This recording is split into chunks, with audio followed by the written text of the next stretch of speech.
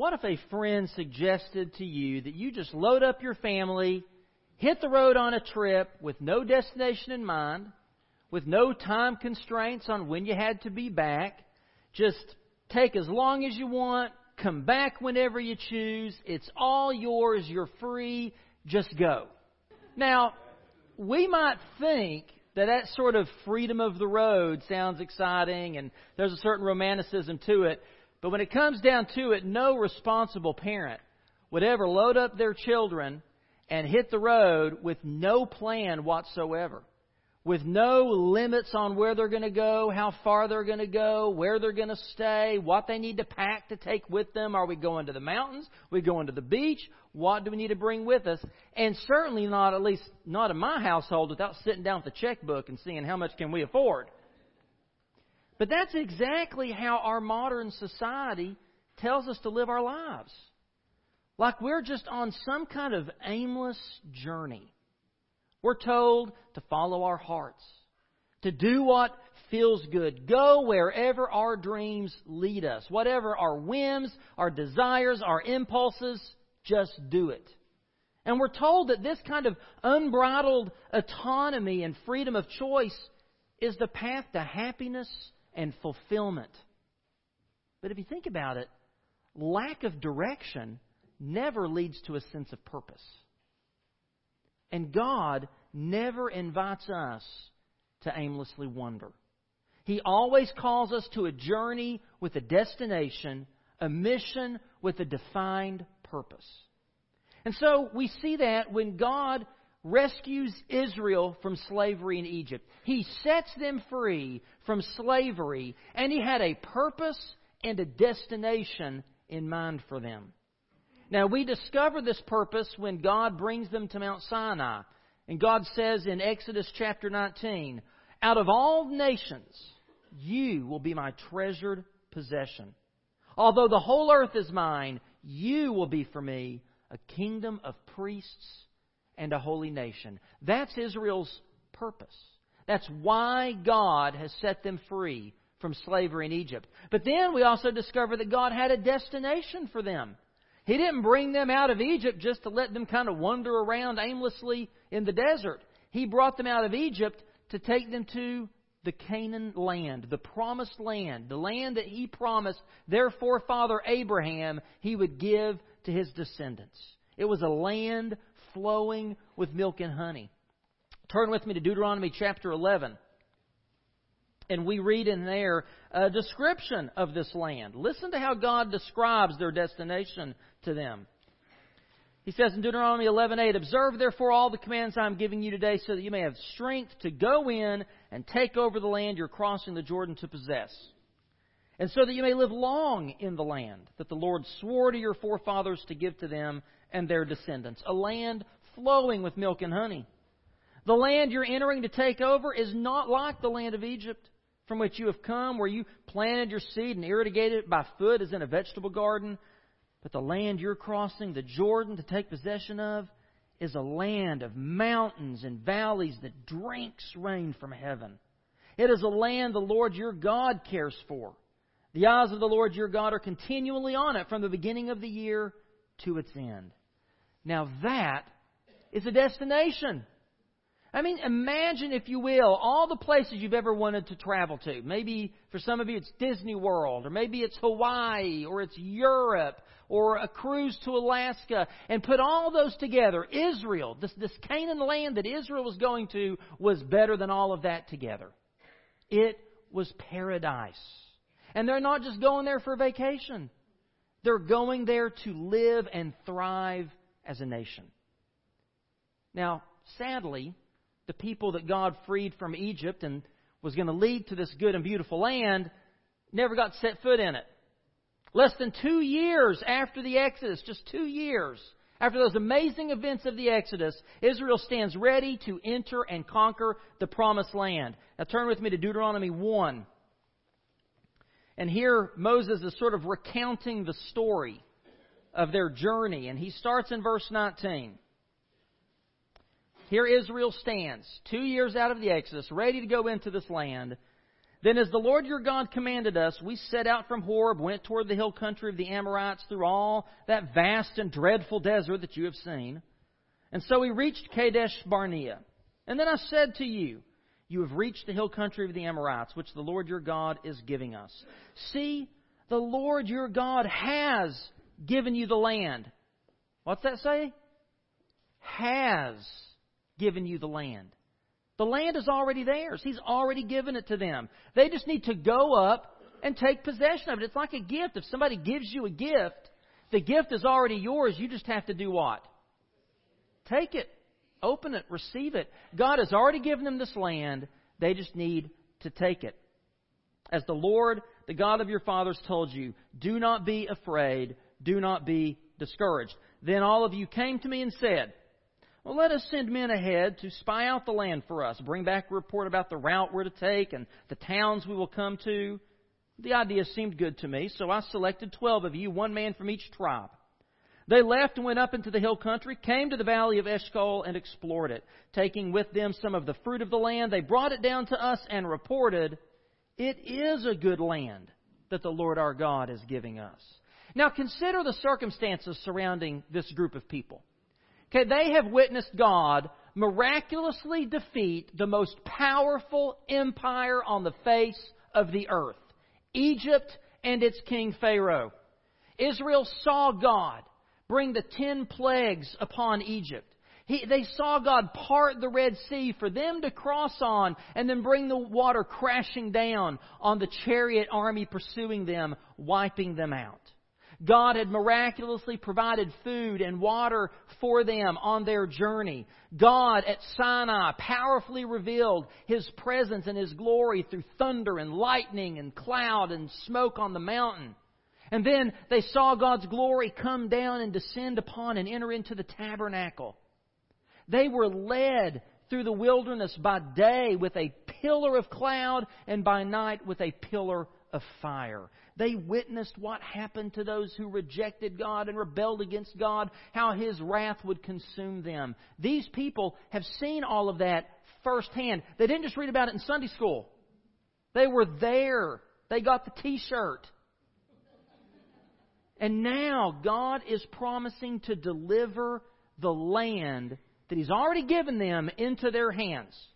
God is promising certain victory. It couldn't get any easier. God's saying, I've already done the work. It's a done deal. You just go in and take it. They know He can do it. I mean, this is a ragtag, backwoods bunch of tribes. They couldn't stand anything against an empire like Egypt. Yet Egypt has been decimated. And after spying out the land, they know firsthand that it's a good land, just as God promised. But instead of trusting God's Word, they trust their own fear. Instead of focusing on God's strength, they can't see past their own weaknesses. Look at verse 26. But you were unwilling to go up. You rebelled against the command of the Lord your God. You grumbled in your tents and said, the Lord hates us.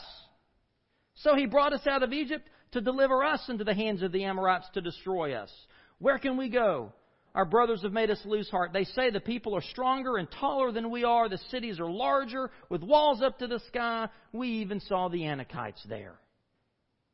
Really? The Lord hates them? Really? After all of that, that's the message they've got. God must hate us. God's going to deliver them into the hands of the Amorites? Did they not just a few verses earlier hear God say the exact opposite? That God had already delivered the Amorites into their hands? Yet Israel, they do what we all tend to do. They look at the problem before them and assess it based on what they could do. And they resign themselves to failure. The people are stronger than us. The walls are too tall for us.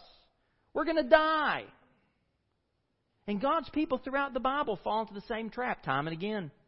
Israel, later on, they've got an army facing off across the valley against another army of the Philistines. And the Philistines have a secret weapon, a giant called Goliath. And Israel stands there and trembles in fear until a little shepherd boy comes along with a stone and a sling. And he brings down Goliath and the Philistines, because he knows that no matter how big Goliath is, God is bigger. Then we come to the New Testament. Peter walking on water on the Sea of Galilee to Jesus. And as long as he keeps his eyes on Jesus, he can walk on the water. But instead, he takes his eyes off Jesus and focuses on the wind and the waves, and he sinks. Jesus and the disciples are surrounded by a crowd of over 5,000 people, and they're hungry. It's Sunday afternoon, and they want some supper, some lunch. And there's no Chick-fil-A around, and it'd be closed anyway because it's a Sunday. And Jesus says, feed them. And they say, how are we going to feed them? Chick-fil-A's closed. We wouldn't have enough money anyway. There's 5,000 of them. But Jesus takes a boy's little lunch, his sack lunch, his Lunchables, and he feeds 5,000 people with 12 baskets of leftovers. You see, God is constantly reminding us that we don't have to be afraid because we can trust in His great love and power. Listen to what the prophet Isaiah says in Isaiah chapter 43. But now this is what the Lord says. He who created you, O Jacob, He who formed you, O Israel, fear not, for I have redeemed you. I have summoned you by name. You are mine. When you pass through the waters, I will be with you. When you pass through the rivers, they will not sweep over you. When you walk through the fire, you will not be burned. The flames will not set you ablaze. For I am the Lord your God, the Holy One of Israel, your Savior. And this is very familiar to what Moses says next to the children of Israel in verse 29. Then I said to you, do not be terrified, do not be afraid of them. The Lord your God, who is going before you, will fight for you, as He did for you in Egypt before your very eyes, and in the desert. There you saw how the Lord your God carried you, as a father carries his son, all the way you went until you reached this place. God carried Israel like a father carrying a son. How at this point can they doubt Him? But this generation who witnessed God literally deliver them through the waters failed to believe that God would or could deliver the promised land into their hands. And so in verse 32, in spite of this, you did not trust in the Lord your God, who went ahead of you on your journey in fire by night and a cloud by day to search out places for you to camp, to show you the way you should go. When the Lord heard what you said, He was angry and solemnly swore, not a man of this evil generation shall see the good land I swore to give your forefathers, except Caleb, son of Jephunneh. He will see it. And I will give him and his descendants the land he sets his feet on, because he followed the Lord wholeheartedly. Because of you, the Lord became angry with me also, and said, you shall not enter it either. I think there a little bit Moses is maybe a little bit kind of glossing over, his part in that. But, anyway, you shall not enter it either, but your assistant Joshua, son of Nun, will enter it. Encourage him, because he will lead Israel to inherit it. The little ones, now get this, the little ones that you said would be taken captive, your children who do not yet know good from bad, they will enter the land. I will give it to them, and they will take possession of it. But as for you, turn around, set out toward the desert along the route to the Red Sea. Israel would rather return to slavery in Egypt than trust God to lead them into freedom in the Promised Land. Now think about that for just a minute. Let that sink in for just a minute. They would rather return to slavery in Egypt, where their baby boys were being slaughtered, than to trust God enough to enter into this promised land that God has said He's already given to them. How often do we allow fear to turn us from God's glorious future for us and make us tuck tail and run back to the good old days? You remember the good old days, right? If you stop and think for just a minute, if we're honest with ourselves, the good old days weren't that great, were they? Yet we still tend to turn back to our old ways, even if those old ways were destructive and unhealthy and led us to misery. Alcoholics live with the constant struggle of picking up that bottle again. Drug addicts who've been clean for decades know they can't let down their guard for a minute, or they'll find themselves back in the gutter of addiction. Somehow, Satan convinces us that those old, destructive, sinful ways are somehow better than the way we're living today. He somehow makes those old ways so attractive to us. And it's a constant struggle. Though God puts before us life and blessing and freedom, we have a tendency to want to choose death and curses and slavery, don't we? It's just part of our fallen nature. Jesus told one man who wanted to follow Him, "No one who puts his hand to the plow and looks back is fit for the kingdom of God." You can't serve God if you're constantly looking back at your past. Isaiah 43:18-19 goes on to say, "Remember not the former things, nor consider the things of old." God says, "Behold, I'm doing a new thing. Now it springs forth. Do you not perceive it? I will make a way in the wilderness and rivers in the desert." God says, let go of the past. Forget the former things because I'm doing something new. And remember, Paul said in Philippians 3, "Brothers, I do not consider that I have made it on my own, but one thing I do, forgetting what lies behind and straining toward what lies ahead, I press on toward the goal for the prize of the upward call of God in Christ Jesus." That was the choice Israel faced. Do they press on to the goal of the upward prize of possessing the promised land and having a future as God's kingdom of priests and a holy nation? Or do they turn around and head back toward a life of slavery in Egypt? That was their choice. And they made their choice. And God honored that choice. God always honors our choices. From the choice that Adam and Eve made in the Garden of Eden to the choices that we make today, God gives us the choice: life or death, blessing or cursing, freedom or slavery, belonging or exile. And whatever we choose, God honors that choice. And so God sends them packing back toward the Red Sea, back towards Egypt, to let them aimlessly wander in the desert for the rest of their lives. Specifically for 40 years, until their children are old enough to possess the land. But look what they do instead. After God brings this judgment on them, look at verse 41. "Then you replied, 'We have sinned against the Lord.'" Okay, so at least they admit that. "We will go up and fight, as the Lord our God commanded us." Wait, what? "So every one of you put on his weapon, thinking it easy to go to the hill country. But the Lord said to me, 'Tell them, do not go up and fight, because I will not be with you. You will be defeated by your enemies.' So I told you, but you would not listen. You rebelled against the Lord's command, and in your arrogance you marched up to the hill country. And the Amorites who lived in those hills came out against you. They chased you like a swarm of bees and beat you down from Seir all the way to Hormah. You came back and wept before the Lord, and He paid no attention to your weeping and turned a deaf ear to you." Doesn't it sound like a parent and their child, doesn't it? "And so you stayed in Kadesh many days," all the time you spent there, many days, 40 years. See, you can't have it both ways. When God promised victory, they were afraid to trust Him and go claim His promise. But when they knew God wasn't with them, they thought they could handle it on their own and take the land anyway. That's the definition of foolish. I mean, really, that's just crazy. They were afraid and doubted God's ability to defeat their enemies, but arrogant enough to think they could do it without Him. What sense does that make? But don't we all do that? Is this not one of the problems with churches today? We fail to take God at His word. We fail to trust in His Spirit and in His Word to give us fruitful, victorious lives.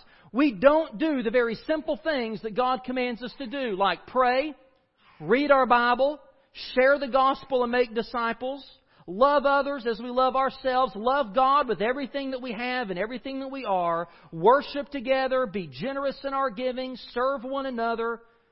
We don't trust God enough to do those things because we don't really believe that they'll make any difference in our lives. Just be honest. When we don't pray, it's because we don't believe in prayer. If you're not reading God's Word, it's because you don't really believe there's any value to it. If you did, you'd read it. When we fail to give and serve, What does that tell us about our belief in God? And instead, we put all of our trust in slick resources, and programs and events that we pay other people to do. We put our faith and trust in self-help books and gurus and health and wealth TV preachers, and we think that will grow our church. That will fix our marriage. That will discipline our children. That will make us have the best life now.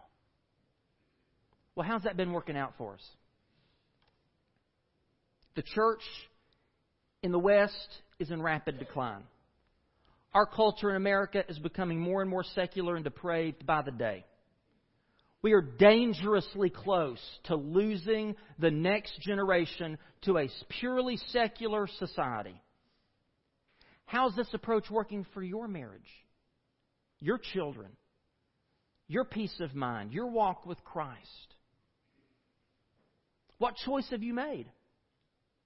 What are those consequences? So let's jump ahead 40 years. Israel, the next generation, is ready to enter the promised land and lay claim to this ancient promise. Turn with me to Joshua chapter 1. After the death of Moses, the servant of the Lord said to Joshua, son of Nun, Moses' aide, Moses, my servant, is dead. Now then you and all these people, get ready to cross the Jordan River into the land I'm about to give them, to the Israelites. I will give you every place where you set your foot, as I promised Moses. Your territory will extend from the desert to Lebanon, from the great river, the Euphrates, all the Hittite country to the great sea on the west. No one will be able to stand against you all the days of your life. As I was with Moses, so I will be with you. I will never leave you nor forsake you. Be strong and courageous, because you will lead these people to inherit the land I swore to their forefathers to give them. Be strong and very courageous. Be careful to obey all the law my servant Moses gave you. Do not turn from it to the right or to the left, that you may be successful wherever you go. Do not let this book of the law depart from your mouth, but meditate on it day and night, so that you may be careful to do everything written in it. Then you will be prosperous and successful. Have I not commanded you? Be strong and courageous. Do not be terrified. Do not be discouraged, for the Lord your God will be with you wherever you go. Once again, the people of Israel have a choice to make. Will this new generation be like their parents, or will they make a better choice? And notice here that God makes several promises and several commands, several expectations to Joshua and to Israel. And God often does that. He links His commands with promises. And He puts before us the choice of life and blessings or death and curses. And it's our choice. But the question is, how do we choose? How do you choose life and blessing instead of death and curses? By either obeying or disobeying. That's how we choose. If we want to enjoy God's blessings and all He has promised to us, we must choose to trust and obey. Now, in this passage of Scripture, we see God's promises for what He'll do for Israel. And we'll throw them up there on the screen because there's several of them. God promises to give them land every place where they step. And then God outlines the boundaries of this land that is already theirs. God promises victory and protection. He says that no one will be able to stand against them. God promises His presence time and again. He says He will be with Joshua just as He was with Moses. He will never leave or forsake him. In verse 9, God says He will go with Joshua wherever he goes. And in verses 6 through 8, Joshua is promised that he will be prosperous and successful in leading Israel to inherit the land. God makes some pretty amazing promises. In short, to put it simply, God promises His presence with Joshua and Israel, His authority for Joshua to lead the people to possess the land, and the power to accomplish the mission. That's what God promises. His presence, His authority, and His power. And notice then what God expects of them. He expects them to get ready, go, actually cross the Jordan, and actually step foot in this promised land that God is giving them. They've got to actually go and do this. They can't just kind of sit back and say, isn't it nice? God's given us this land. They've got to go and take it. He tells them to be strong and very courageous. They have to be careful to obey everything that He's told them. They can't turn to the left or to the right. He says, don't let the law depart from your mouth, but meditate on it, think on it night and day, and do what it says. And again, at the end, He restates this: be strong and courageous. Don't be terrified or discouraged. To put it simply, God commands Joshua and Israel to trust God's love and obey God's law. Trust His love and obey His law. And thankfully, Israel, the next generation, under Joshua's leadership, makes the right choice. They do indeed step foot into the land, trusting God, obeying His commands, and God blesses them. They win victory after victory. They witness God's mighty outstretched arm part the Jordan River for them to cross over and bring down the walls of Jericho. And they are established as a mighty nation. So, what does all of this mean for us as 21st century Christians living in Thompson, Georgia? How do we apply these stories to our lives? What does it mean for us to cross the Jordan and possess the land? I mean, God promised this land to Israel, right? Not to us. Not to the church. And we don't have a promised land to conquer. We don't have an inheritance to possess. Or do we? See, the great New Testament parallel to this transition from Moses to Joshua, from Deuteronomy to the book of Joshua, the parallel is at the end of the Gospels and the beginning of Acts. It's Jesus on the mountain getting ready to ascend to the Father, and the church is about to be born and sent out on its worldwide mission. And just as Moses addressed Joshua and Israel before he died and commanded them to be strong and courageous and possess the land, so Jesus stood and addressed His followers before He ascended to heaven and commissioned them to be strong and courageous and go into all the world and make disciples. God promised Joshua and Israel His presence, His power, His authority. Well, listen to what Jesus promises us in the two different accounts of the Great Commission. The first one we've already heard this morning, Matthew 28:18 through 20. Notice in here that Jesus says, all authority in heaven and on earth has been given to me.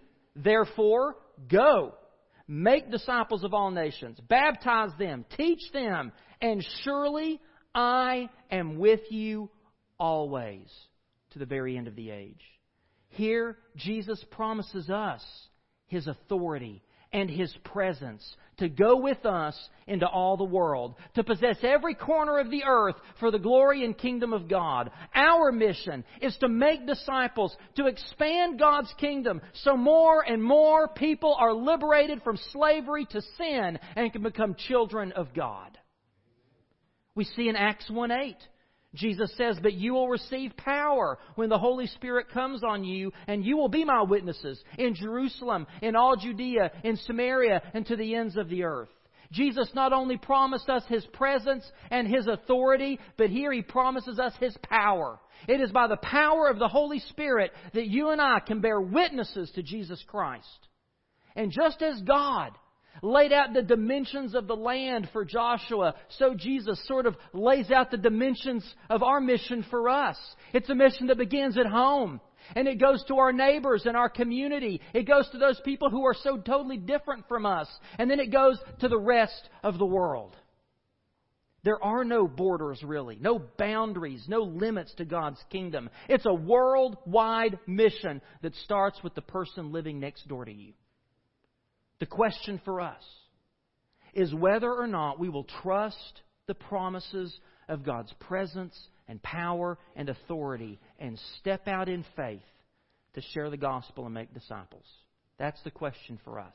Will we be like the generation of Israel and look at the world around us in fear, despairing that society is too far gone, the world too evil? What difference can we make anyway? Have you ever failed to share your faith with someone because you just didn't think you knew enough about the Bible? I just don't know enough. That's a job better suited for the preacher. What if they ask me a question I can't answer? I'm just not good enough a Christian. How is that any different than Israel looking at the mighty armies and cities of Canaan and trembling because they felt like grasshoppers in their midst? How is that any different?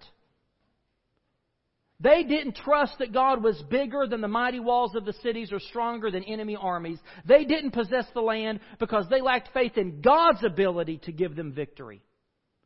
Aren't we guilty of the same thing today? I believe that many churches in America today, including our own, are plateaued and declining because we have refused to go and possess the land. We've refused to go into the world and make disciples of all nations. We're not engaging the community with the gospel as we should. People aren't interested in sharing their testimony with lost family and friends and neighbors. We don't want to share the gospel. We don't want to lead people to faith in Christ. We don't want to have to bring somebody under our wings to disciple. We would rather wander around aimlessly in a wilderness of the good old days, hanging on to sacred cows. You know, those programs and events and things that worked 30 years ago. We'd rather do that and just be content to worship with the same people and the same songs and the same ways that we always have. It takes spiritual courage and audacious faith in God's promises to dare to do something different. To leave behind the past, to forget Egypt, and to step into the unknown future of God's grace. It takes a burden for the lost, driven by the love of God in our hearts for them, and a boldness to step foot into the lost world, to open our hearts and open our mouths to our neighbors and to invite them to faith in Christ Jesus, to invite them to a spiritual journey with us at First Baptist Church. Will we turn away from God's glorious future for this church, for you and your family, for His kingdom in this world, and be content to just wander around aimlessly until the church dies out? Or will we be like Joshua? Will we be strong and very courageous and take our community and our world for Christ because God's already given it to us? He's given us the commission. His Holy Spirit has gone before us, stirring in people's hearts, just waiting for us to go to them and to say something. One way we can start is by praying for our neighbors in our community. We've been focusing on that and emphasizing, pray for every home. But then we need to actually knock on some doors, pick up the phone, go across the street to the office next door, turn around to the kids sitting behind you in class, and actually invite someone to come to church with us. And that's the point of this month's emphasis, the Big Invite campaign. Would you watch this brief video about that? They're all around us. The 7.1 million Georgia residents apart from God. They're our neighbors, our co-workers, our classmates, even our kin. You probably already think about the fact that they are on their way to an eternity in hell apart from Christ. But here is what you may not be aware of. For every 10 who are lost around us, 7 of those have never been invited to church in their whole lives. What's worse, each year only 2 out of 100 churchgoers invite anyone to church. But 82% of our unchurched neighbors say they are at least somewhat likely to attend church if invited. What does this mean for Georgia Baptists? It means we are in the midst of a massive, untapped opportunity to have more guests than ever in our churches, if only an intentional effort is applied. With this in mind, our church has decided to unite with other Georgia Baptists to participate in the Big Invite campaign. The Big Invite campaign is designed to provide you and every other Georgia Baptist the tools needed to invite 1 million households across Georgia to Easter services this year. And it's easier than you think when we each do our part. Using a few simple tools that talk about Easter as a time for a new beginning, you'll discover super simple ways to help friends, neighbors, and loved ones think about Easter in a new light this year. And wouldn't it be great to see more come to church and to Christ this Easter as a result of your efforts? So, let's make eternal difference together by giving everyone in our area a really big invite to our church this Easter. It can't be simpler than that. bring someone to worship with you Easter Sunday, someone who doesn't go to church, someone who isn't a Christian, someone who maybe they grew up in church, but they've just not been a part of any meaningful engagement in a church in a very long time. Invite them to come and worship with you and your family this Easter. At the exits in the vestibule and on either corner here are just some simple cards that you can pick up, 2 or 3, 4 of them. Just use those to hand to people. In your order of worship, you'll see sort of an outline just to kind of help you so it's not overwhelming, to focus on some different groups each week this month. Start this week by talking to your family and your relatives. Can't really get any easier than that. Invite them to come and worship with you on Easter Sunday. And then coworkers and classmates, friends, and then neighbors. You know, those people you've been praying for. To actually invite them to come and worship this Easter. Who will you be? Who will you be? Faithless Israel wandering aimlessly in the wilderness of mediocre Christianity? Or strong and courageous Joshua, boldly stepping into a lost and dying world, holding out the hope of Christ? That's the choice before each of us today. Some of you in this room today, the step you need to make is you need to cross over from death to life. From being lost and an enemy of God because of your sins to being saved and a child of God because of His grace. If you don't know Jesus as your Lord and Savior, if you've never asked Him to forgive you of your sins and to come and to live inside of you, to help you to be everything God wants you to be, then I invite you this morning to be strong and courageous. Take a step of faith this morning and come and know Jesus Christ as your Lord and your Savior. Maybe God is calling on you to take a different step of faith, to come and unite with this church family, to say, you know what, I want to be a part of what First Baptist is doing, to reach out to the lost around us, to boldly go into this community and into this world with the hope of Jesus Christ. Would you come and unite with our church family this morning? Or maybe today you just need to say, you know, I've been a little bit too much like Israel wandering in the wilderness. This morning I just want to rededicate myself to be strong and courageous, to trust and obey God. Would you stand and would you sing with us as you respond?